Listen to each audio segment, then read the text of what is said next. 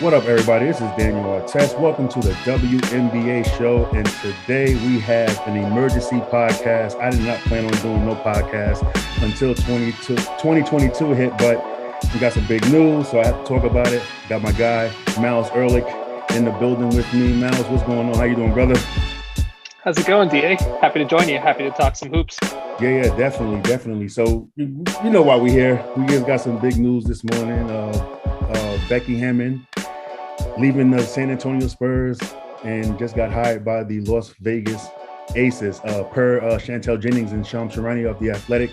This is a surprise move and a landmark deal too for Coach Hammon. Now she's the highest paid coach in the league, you know, after playing in the W for 16 seasons and, you know, splitting the time between the New York Liberty and the San Antonio Stars.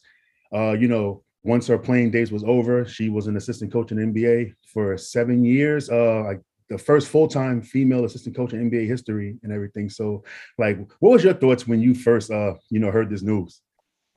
So this has been going on for a couple of weeks now, right? Like we heard the rumors a few weeks back. All these days are kind of blurring together. Might have been just a week ago, but that they were in talks that Becky was potentially interested, not just in the Las Vegas Aces gig, but also in the coaching vacancy for the New York Liberty. So both of those were very, very interesting positions because of her former her career playing in the W, where she played first with the Liberty and then, like you said, with San Antonio. And last year, it was really cool. The Aces, who had moved from that San Antonio Stars to Vegas, like that franchise retired her jersey this past year. So there were already some connections there. So it was all really, really exciting to begin with.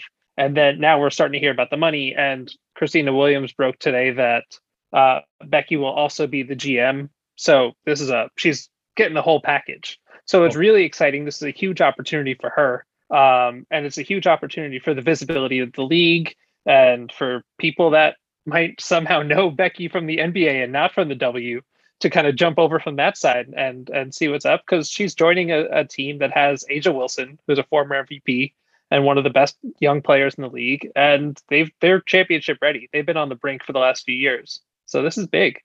Yeah, it is. But before we really get into it, man, we've been seeing the stuff on social media, you know, basically saying that this move to the W for Becky is a demotion. But I don't see it as that. I know you don't. I don't think this is a downgrade at all. If we being honest, you know, she did what she had to do. You know, I think that I'm a big Spurs fan, by the way, you know, diehard Spurs fan, you know what I mean, since I was a kid. And I kind of felt like they have been dangling this first woman head coach in NBA history carrot for so many years now. I personally thought that she should have been a head coach by now in the NBA. She put in the work. You know, she knows the game. She has the respect for the players in the league.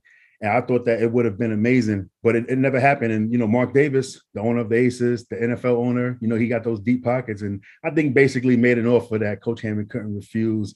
And so here we are. So I always tell people, I was telling my friends this morning, don't look at this move as a demotion or a downgrade, because it helps the WNBA as a whole grow. The fact that they can get a top assistant, you know, who was on the list, you know what I mean, to be a head coach, to make history, you know, to come back to the W, to be a head coach, this is big. And I can't wait to see how it really pans out, man. I totally agree with all of that. And I think that what you're looking at also is, it always felt kind of weird because I also grew up watching the Spurs a lot, and we don't want to chase Pop out, who opened this door for her, for Becky, and gave her this opportunity as an assistant, right? But every year we're like, when is Pop going to retire? When is he going to leave and give her the reins? We saw last offseason, for example, when she applied for the Trailblazers job and didn't get that. And a lot of the talk is like, she doesn't have head coaching experience. Well, guess what? Now she's going to have head coaching experience and GM experience. She's building on her resume. Mm-hmm. If the NBA is eventually a route that she wants to go towards, this doesn't stop her from doing that. But the W is not a demotion. She said to LaChina Robinson last week that she always had love for the W, and this is where that's where her career was. And it's really, like you said about Mark Davis, he has not just talked the talk since he bought into the Aces, because they've got the All-Star games there and the players love it. They really go all out for those, and he's invested in the team. And yeah, I mean, there's only so much you could do with the salary cap in terms of the on-court talent, but when you can bring in coaching, that's where you make up the difference in the margins. And this is a league that's 12 teams. It's all about the margins. We saw the finals last year was between a 5 and a 6 seed. So you really need to make sure that you're doing what you can in every facet to get better. And Becky brings the Aces that opportunity to go over the hump. Yeah, I agree. And it's a surprise move to me because I know there was 2 coaching vacancies in the W, right? And no, Vegas wasn't one of them. You know, you had Bill Lambert there and everything. Phoenix and New York, they had the vacancies. And I know that, through, your reporting, Christina reporting, that the Liberty was definitely pursuing Coach Hammon very hard. And I personally thought she was going to head to New York. There's history there, but I don't know what happened, whatever led this job opening up in Vegas. And now we have a new coach. Bill Lambert is out, and Becky Hammon is in. And as far as the roster, I think that she has an embarrassment of riches, to be honest. We got Asia Wilson. She's going to be back, even though she's a restricted agent. Chelsea Gray is coming back as well. Kelsey Plum. They have Derica Hamby, the former number 1 pick, Jackie Young, and everything. So they have they have a great core, team, but they also have some big decisions to make this winter about, Liz Cambage, Angel McCartry, Raquana Williams. Like, do they come back as well? There's some high expectations in taking this job because you got to understand, as great as this roster has been, over the last 3 seasons, only 1 finals appearance, no championship. So that's the immediate bar right there for Coach Hammon. And I think a new play style can help this team personally. Coach Lambert, he's old school. He comes from that bad boys era of the NBA, having 2 post players, slow offense, inside out, not really wanting to adjust to the new modern way of basketball because as during his tenure as a coach for the Aces, they was last in threes taken during those 4 years. So I'm interested in the play style approach that Coach Hammon is going to implement. Like, does this new style means that Liz Cambage is out of there so they can value more ball movement and have an outside in attack led by Asia Wilson? I think so. I mean, from what I've recently heard, there's a solid chance that Liz is going to be looking elsewhere in free agency. So it's a mutual thing, right? As an unrestricted free agent, it's not just about whether or not they want to bring her back, but it's whether she wants to come back too. So it's interesting to see what Liz's perspective is going to be because we know that we saw that she had a difficult year on and off the court a little bit this past season. So that can drive the direction a little bit, but what you're doing by bringing in such a big name is now take a look at the other unrestricted free agents. Take a look at Jewel Lloyd, for example. If you clear up that salary cap, right? That if you clear up that max cap that Liz was bringing in, why don't they go out there and make an offer? And then all of a sudden, you're adding that to that core that you were talking about that already has the backcourt with Chelsea Gray, and then you've also got Derica Hamby as a stretch, and Jackie Young and Kelsey Plum, and they've got shooters. They've got shooters they just weren't using to their full potential. So I think that they've got the potential to be a team that plays with pace, that can get out and run, and can just make things really, really difficult. And while they didn't shoot a lot of threes, they did play with some pace over the last few years. And I think that's just a testament to the drafting where they had 3 straight number 1 overall picks during one stretch. And we're seeing those players in Kelsey Plum, Asia Wilson, and Jackie Young come into their own. And this is a franchise that's built to win now while they've still got some players on shorter contracts. They could, on the rookie scale deals, they can bring in some other big free agents. Yeah. And like you said earlier, that she also got double duties, head coach and general manager. And like, there's other people that are saying that. We just seen it a couple of minutes ago. Somebody was saying that, hey, it won't work. The general managers and coaches don't work. Like, they just forgot like a couple of months ago that James Wade, who's the head coach and general manager of the Chicago Sky, just won a championship, with Candace Parker and Kalia Copper and everything. So like how do you feel about her, taking on that role of, the double duties of being general manager and coach? Like, how you think from your opinion, how that'll work out? Well, so the first move that she made was securing that bag by getting both of those jobs, right? So like she leveraged this position that she was in where they wanted her. and they were going to do anything possible. They did not have to let Bill go. And it was interesting because coming into this late last season, I heard from a source that that it was potential that Bill was going to retire after last year if they won the championship. And then they didn't win the championship. But then early in free agency, early in the offseason, Tanisha Wright, who was an assistant under Bill, went to Atlanta. And then Dan Padover, who was the GM, followed her to Atlanta also. So I thought, okay, well, I guess Bill is sticking around because it seems like everyone else is out. So like, what are the options? But then this, as per the reporting from Christina Williams, she was the only candidate that they interviewed. They said, this is what we want, and we're going to do anything possible to make it happen. And that turns into a reported $700,000 a year salary, which is the highest of any WNBA coach in the league's history. So that's also, we were talking about Becky being a trailblazer in the NBA and being the first potential women's head coach.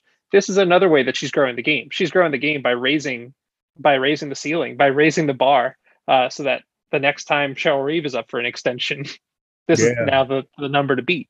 But yeah, and sorry, I got a little bit off track. You're asking about GMs and coaches, and Cheryl Reeve is one of them. Cheryl Reeve's another one that's done both. Kurt Miller's done both. James Wade. So it can work. Does it always work? No. And I think it's good. It will be important to have some assistants brought in just to kind of, people that are familiar with the workings around the league right now and all of that. But I don't think that there's anything that she has not been able to accomplish to this point, and her resume is already incredibly impressive. Yeah, I agree. So, in your opinion, like we talked about free agency upcoming, like what does it actually means, for this free agency with her name, the clout that she's about to bring into Vegas as a city, so what do you think that does for free agency as just the new destination? Will we see a new super team or the first, super team in WNBA history? The first. I feel like we've had some of these big threes over the last few seasons, right? So at this point, they're looking for, depending on what happens with Liz, they could be looking for that third to go with Asia and Chelsea Gray. And the last two off seasons have really, since the new CBA came out, the last two off seasons have been just ridiculous. It's move after move after move. And 2 years ago, we were seeing all the player movement where it was Skylar Diggins-Smith moving for 3 draft picks, and then DeWanna Bonner moved for 3 draft picks. And it's all this shuffling around. And then everything we saw last year with Candace and just these big moves, they're just going to keep getting larger because part of it, I think, in my opinion, from the outside looking in, is because some of these GMs and front offices are still adjusting to the cap and trying to understand the way all of this works, because we see some drastic overpays, and then we see some ridiculous lowball contracts because a lot of teams are running out of money. So while right now everyone is on different scales, the discrepancy between the rookie scale deals and then the vet minimum is like $30,000. So that's when you're seeing a lot of people get cut, and there's this erosion of the middle class in the W. And it's making for a really, really interesting free agency period because people want guaranteed contracts, and each team can only protect up to 6 contracts. So it's going to cause this weird shift. And then to do that, there are going to be really capable players that are let go and not renewed. Some restricted free agents that are not renewed. So anything can happen. And if you're telling me that you're sitting with the core that you talked about before, with this Aces core, and they've got money to throw at a max, I don't know. Why don't you shoot for the top, even the restricted ones, right? Yeah. Give John Quell a call. Give Brianna Stewart a call. Give everyone a call, right? It doesn't hurt. And you can say, tell me how this situation is not better than the one that you're currently in, because we are already ready to win, and we're trying to add an MVP to this squad. Why not, right? Sky's the limit. I agree, man. It's just like a possibility, because when I seen the list of the names that's unrestricted free agents, restricted, I said, Jesus Christ, this is anything could happen. Anything could happen, man. You see John Quell and Asia on the same side, on the same team, opposite blocks. Nah, I don't know. I don't know if anybody want that. Brianna Mm-hmm. Stewart. See, now I think Brianna Stewart might be the one to go though. I just feel like, she want more. She probably want like, a bigger city and everything like that. So I don't know why. I just feel like, what I mean, she might be the one to buck the trend and bounce. But she's got the family roots down there. But like I do see Sue Bird kind of being the hinge of all of that, right? Like if she comes back for one last year, one last run. Um, but yeah, if Jewel Lloyd lets them know early in free agency she's going to bounce, then you might have that opportunity where if Stewie's looking around, she's like, well, do I want to stick it out? Do I want to try something else? Like that's the excitement of all of this, right? There was last year heading into the offseason, we looked at the Sparks who were trying to keep Chelsea Gray and Candace Parker and NECA together. NECA takes less money, thinking everyone's going to come back and join her, then both leave in different directions. So nothing's a given, and that's super exciting. And I think that's where that's where a sport grows from being a seasonal sport to a year-round sport, is when the off-season talk and WNBA Twitter is a huge thing, a huge reason behind this. But when that off-season conversation can continue, and it's not just about all of us trying to watch games at weird hours because we're trying to keep up with Europe or Australian basketball. Yeah. But it's also because the free agency period has just so much to offer, and there's so much movement, and it's exciting.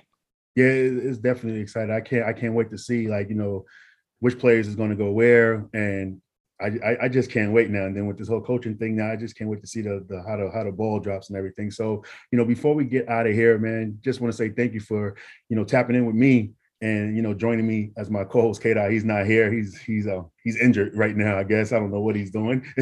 Shout out to K-Dot. But give us a little bit of of your background. Covering the W. Sure thing. Yeah. So I've been covering the league for 3 years now, and I'm a beat reporter for the New York Liberty and the Connecticut Sun. I write for Nets Republic, where I do the Liberty beat, for Winsider, where I cover the Sun, and I also write for Queen Ballers Club, where I do longer articles where I take a player from basically from childhood, and I carry all the way up to today. And those are some longer profiles. So instead of 1,000-word piece, you'll get like 5,000 words from me there.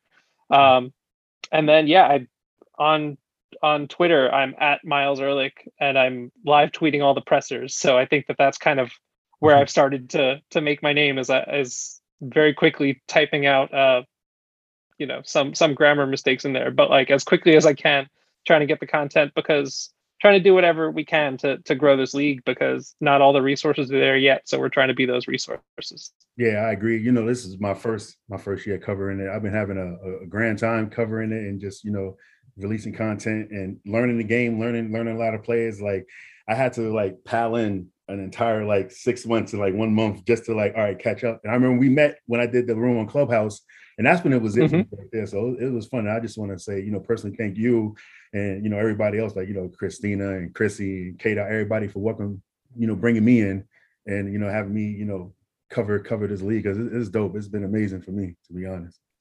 The growth from you guys, and just to also go to the point where you were invested in the league because of your former experience as a practice player, and also K-Dot had a lot of the deeper knowledge about the W. But to the point where you guys started this podcast to learn more, and now are exclusively covering the W going forward. That's just so dope, and it's amazing to just see your growth already. And now I just got to get you guys up to New York so that you can come see a game at Barclays. Oh yeah, definitely. We'll definitely be moving around this summer in New York, everywhere. We close to Atlanta, so we'll definitely be at a lot of these games and everything. We still got to talk about that media thing during All-Star break, because I got some ideas and stuff. But I'll chat with y'all on a group chat, because I got some ideas about that. That's going to be really fun. So tell everybody how they can reach you, on your social medias and everything. Sure, yeah. I am at Miles Ehrlich, MYLESEHRLICH on Twitter. And all of my work is up on milesehrlich.com. I put up all of my articles. This podcast will be up there. I put everything up there. And just follow along and tap in, and we'll keep talking to W all year round. Yes, most definitely. I know y'all can follow me at 265 Media at the WNBA show on Instagram and Twitter as well. Miles, I want to say thank you very much for joining me on this podcast. Looking forward to having you on many more. Hopefully, we got to do more. I know it's our first one we ever did together. So, and thank you for short notice for joining me on here, man. I appreciate it. Absolutely. Thanks for having me, DA. Yes, sir. Yes, sir. All right, everybody, y'all be safe. Love is love, and we are getting out of here, man. Peace. Happy New Year. Yes, Happy New Year's.